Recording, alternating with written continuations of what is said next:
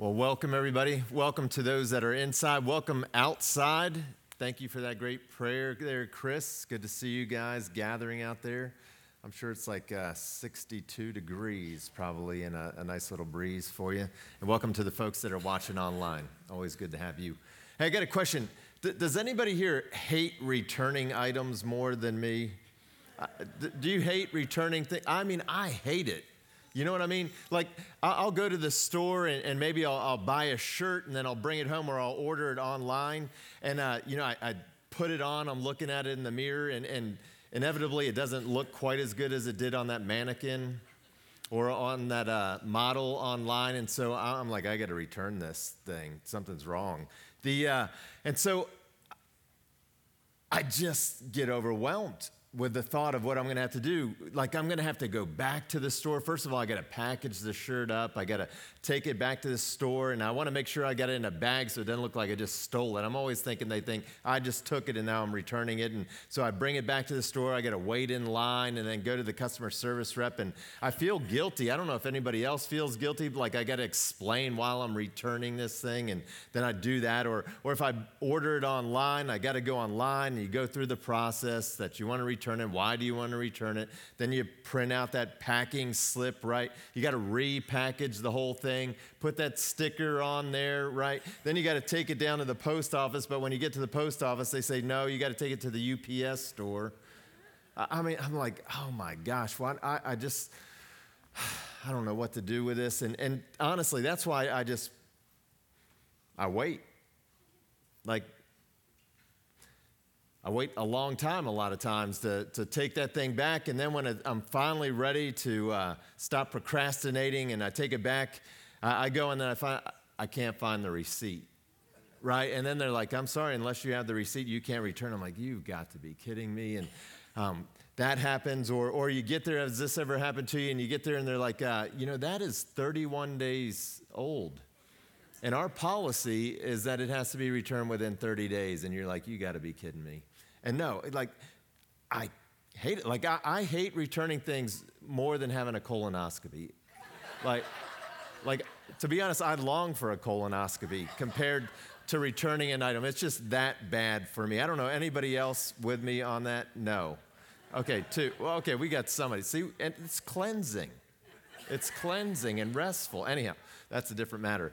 But I get really frustrated with returning items or with certain return policies. But did you know that God has a return policy? God has a return policy, and it's better than Amazon's. He actually wants you to return. He wants you to return. He has the most amazing return policy. And a lot of people, I think, either aren't aware of his return policy or they just don't care. And so that's what we're going to look at this morning, God's return policy. We are wrapping up Hosea. It's the Old Testament book of Hosea. We've been going through it all summer long.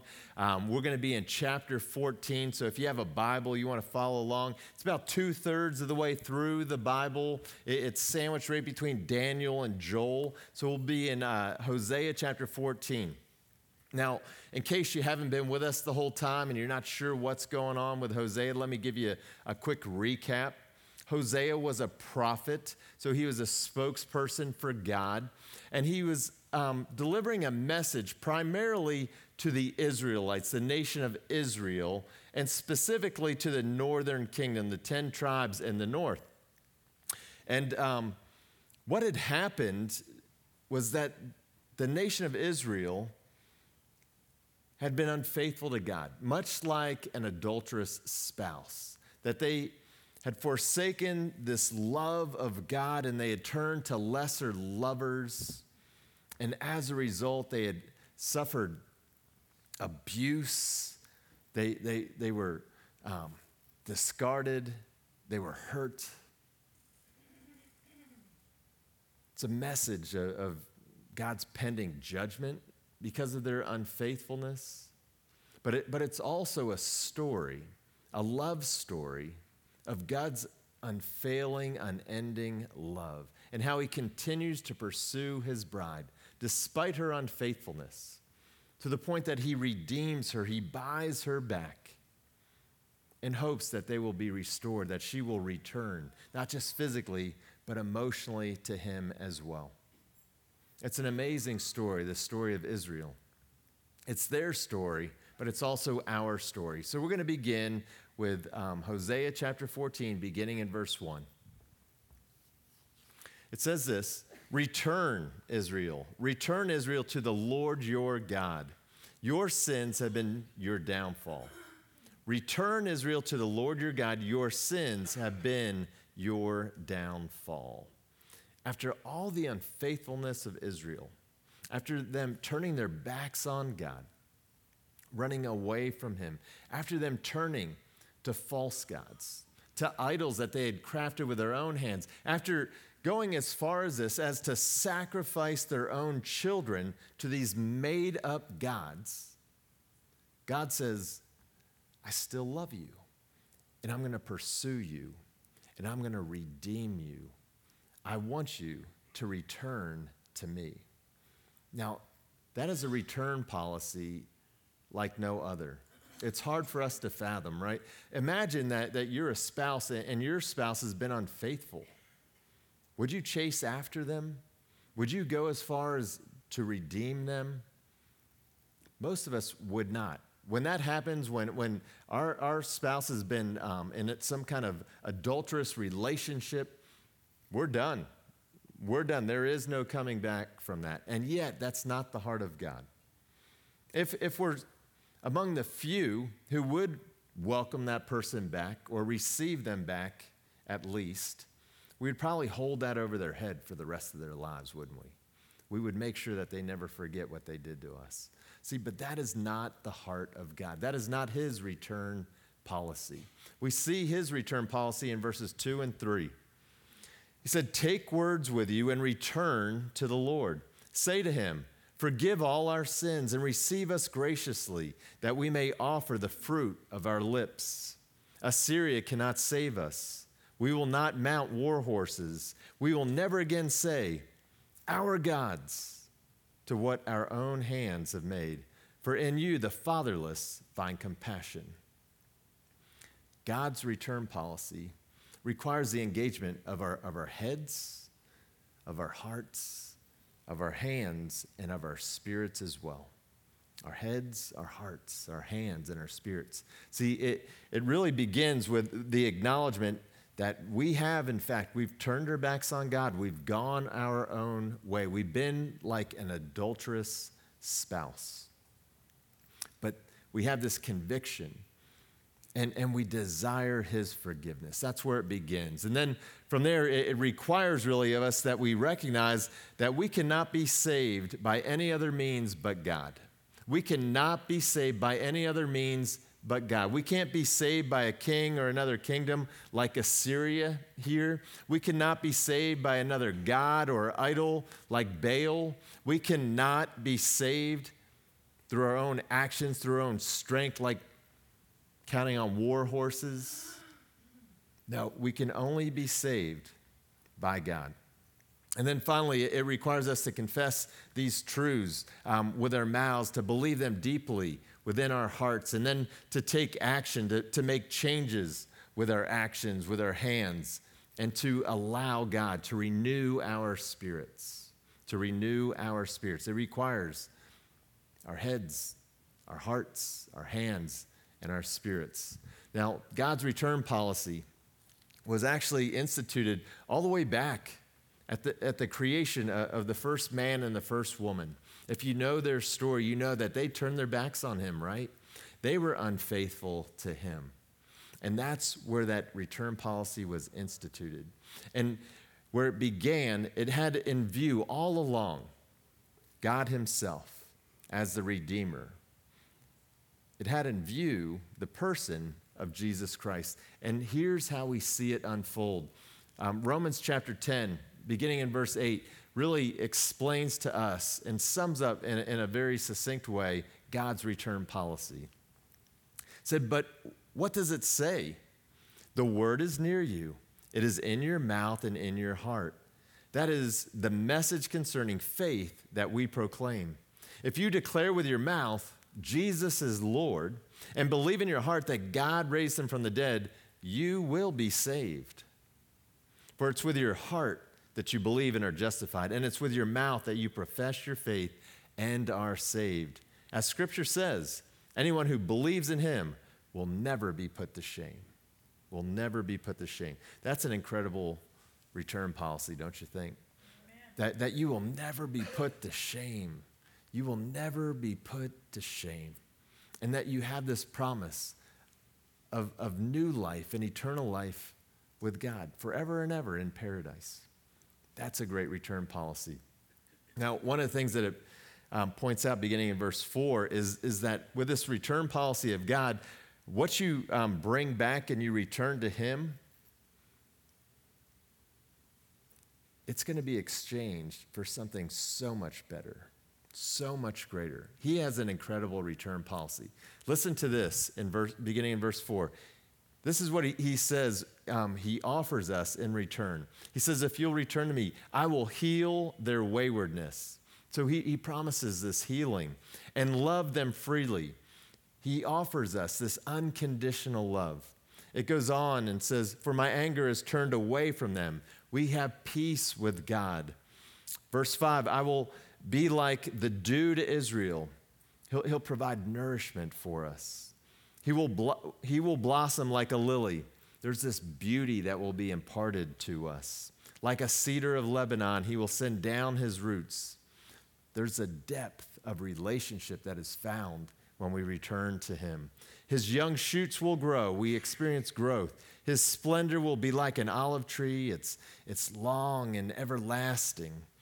His fragrance like a cedar of Lebanon. You know cedars, how they smell? Well, you'll smell better. It's there. It's right there. And you won't have to worry about moths either. It's a great benefit. But if you return to him, verse 7, people will dwell again in his shade. That's God's protection that is offered. And they will flourish like the grain. He's promising immense blessings. They will blossom like the vine. He offers new life. Israel's fame will be like the wine of Lebanon. Again, that offer of abundant life. Ephraim, what more have I to do with idols? He's pointing to the fact that there's no need to turn to other things, that everything that you need is found in him and him alone. I will answer him and care for him. It's answered prayers and his provision. I'm like a flourishing juniper. The thing with junipers, they don't change from season to season. They're the same yesterday, today, and always. And then your fruitfulness comes from me. He points to the fact that he is the source of all of our success. His return policy is like no other. What he gives us in return is something so much greater than what we offered him in the first place. It's kind of like this robe, and this represents what we return to him, and it's dirty, it's torn and tattered. It's something that we would never take back to a store and ask for them to receive it in return for something else. If this is representative of our lives, we tend to look at our lives and think, I've got to get it cleaned up. I've got to mend it. It needs healing. It needs to be whole. And so often that's what keeps us from returning to God, because of just the filth, the brokenness that we have experienced. And we're like, no, I'm too broken. I'm too filthy to come back to God. We try to clean ourselves up. And he's like, no, I just want you to come. I just want you to come like you are, because you can never clean yourself up enough. But I can do it for you. Listen to my return policy. If you'll come to me like this, then this is what I'm going to do for you, and I'm going to make you new, and I'm going to make you clean. I'm going to cleanse you. I'm going to bestow my righteousness upon you. You're going to be like an unblemished lamb. That's what you're going to get in return. If you'll just return to me, that's my policy. Not only that, but as we talked about there, he's like, look, I have so much more I want to bestow upon you. I've got this splendor. I have this beauty that I want to bestow upon you. And so he wants this for us. He wants to bestow his beauty and his splendor and all of his goodness and his power and his grace and his mercy upon us. This is his return policy. He wants us to return to him, blemishes and all, so that he can return to us a new person. The old is gone, the new has come, a new creation. That's his return policy. And so, Hosea wraps up this book with an exhortation to the people, to the nation of Israel, to us. Verse 9 says this, "Who is wise? Who is wise? Let them realize these things. Who is discerning? Let them understand. The ways of the Lord are right." Listen to that again. The ways of the Lord are right. They were right then. They are right now. The ways of the Lord are right. The ways of the Lord are right. The righteous walk in them, but the rebellious stumble in them. See, the culture and society of Hosea's day and time had gone from being a God-fearing culture to really a God-mocking culture. They had gone from trusting in God to exchanging the truth of God for lies. They had even gone so far to call evil good, to call evil good. And because of their prosperity, they had become proud and arrogant. Does that sound familiar to you?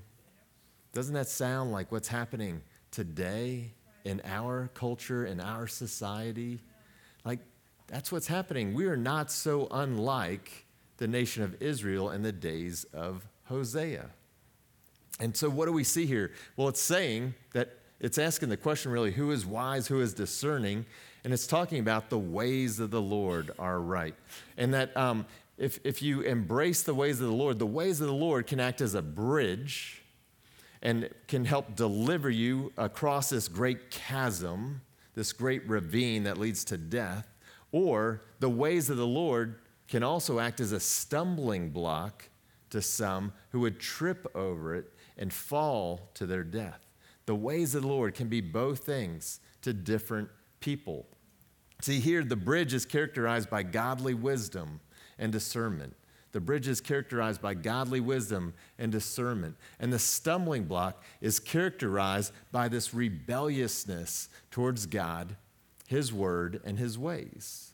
So the same things, the ways of the Lord, a bridge to some, stumbling block to others. Now, if you know anything about the history of the nation of Israel, you know that the ways of the Lord actually became a stumbling block to them instead of a bridge. If you look through history, what happened was that they didn't heed the return policy of God. They didn't listen to the words of Hosea on behalf of God, and they continued to do the same old thing. They continued to turn their backs on God, to worship other gods, to worship and bow down to idols made by their own hands. They looked to themselves and their own strength because of the prosperity that they were enjoying. They became proud and arrogant, and they also, in their times of need, they looked to other kings and kingdoms. Specifically, they looked to the king of Assyria to save them. But instead of saving them, he killed most of them. He wiped out most of the northern region, the 10 tribes of Israel. He wiped most of them out. He killed most of them. And those that he didn't, he took into exile and enslaved. He enslaved them. And they would never be the same again. Centuries went by, and there was a remnant of folks that remained who finally returned to the Lord. They returned to the Lord, and then they returned to this promised land that he had given them centuries before. But they would never be the same. They would never be the same. And here's my concern, is that I think our country and our culture are on a similar trajectory. And sometimes when we find ourselves in these places, we begin to do the same thing that the Israelites were doing, and we're looking to the wrong means for salvation. We'll look to government. We'll look to politicians, to other kings or kingdoms to save us. Sometimes we'll look to false gods and idols to save us, or we'll look inwardly. We'll look to ourselves that we are strong, we are independent, we can overcome. And we're looking in the wrong places. We need to be looking to God and Him alone. We need to recognize, just as the Israelites need to recognize, that it begins with this acknowledgement that we have turned our backs on God, that we have gone our own way, and we have to acknowledge that, and then we need to own that, and we need to be longing for His forgiveness. It requires that we recognize that we cannot save ourselves. We cannot be saved by any other means but God Himself. Again, no king or kingdom, no god or idol, not even ourselves can save us. And then finally, it really requires us to confess the truths with our mouths. We need to confess it with our mouth. We need to believe it in our hearts. We need to change the way that we're acting, and we need to allow God to renew a right spirit within us.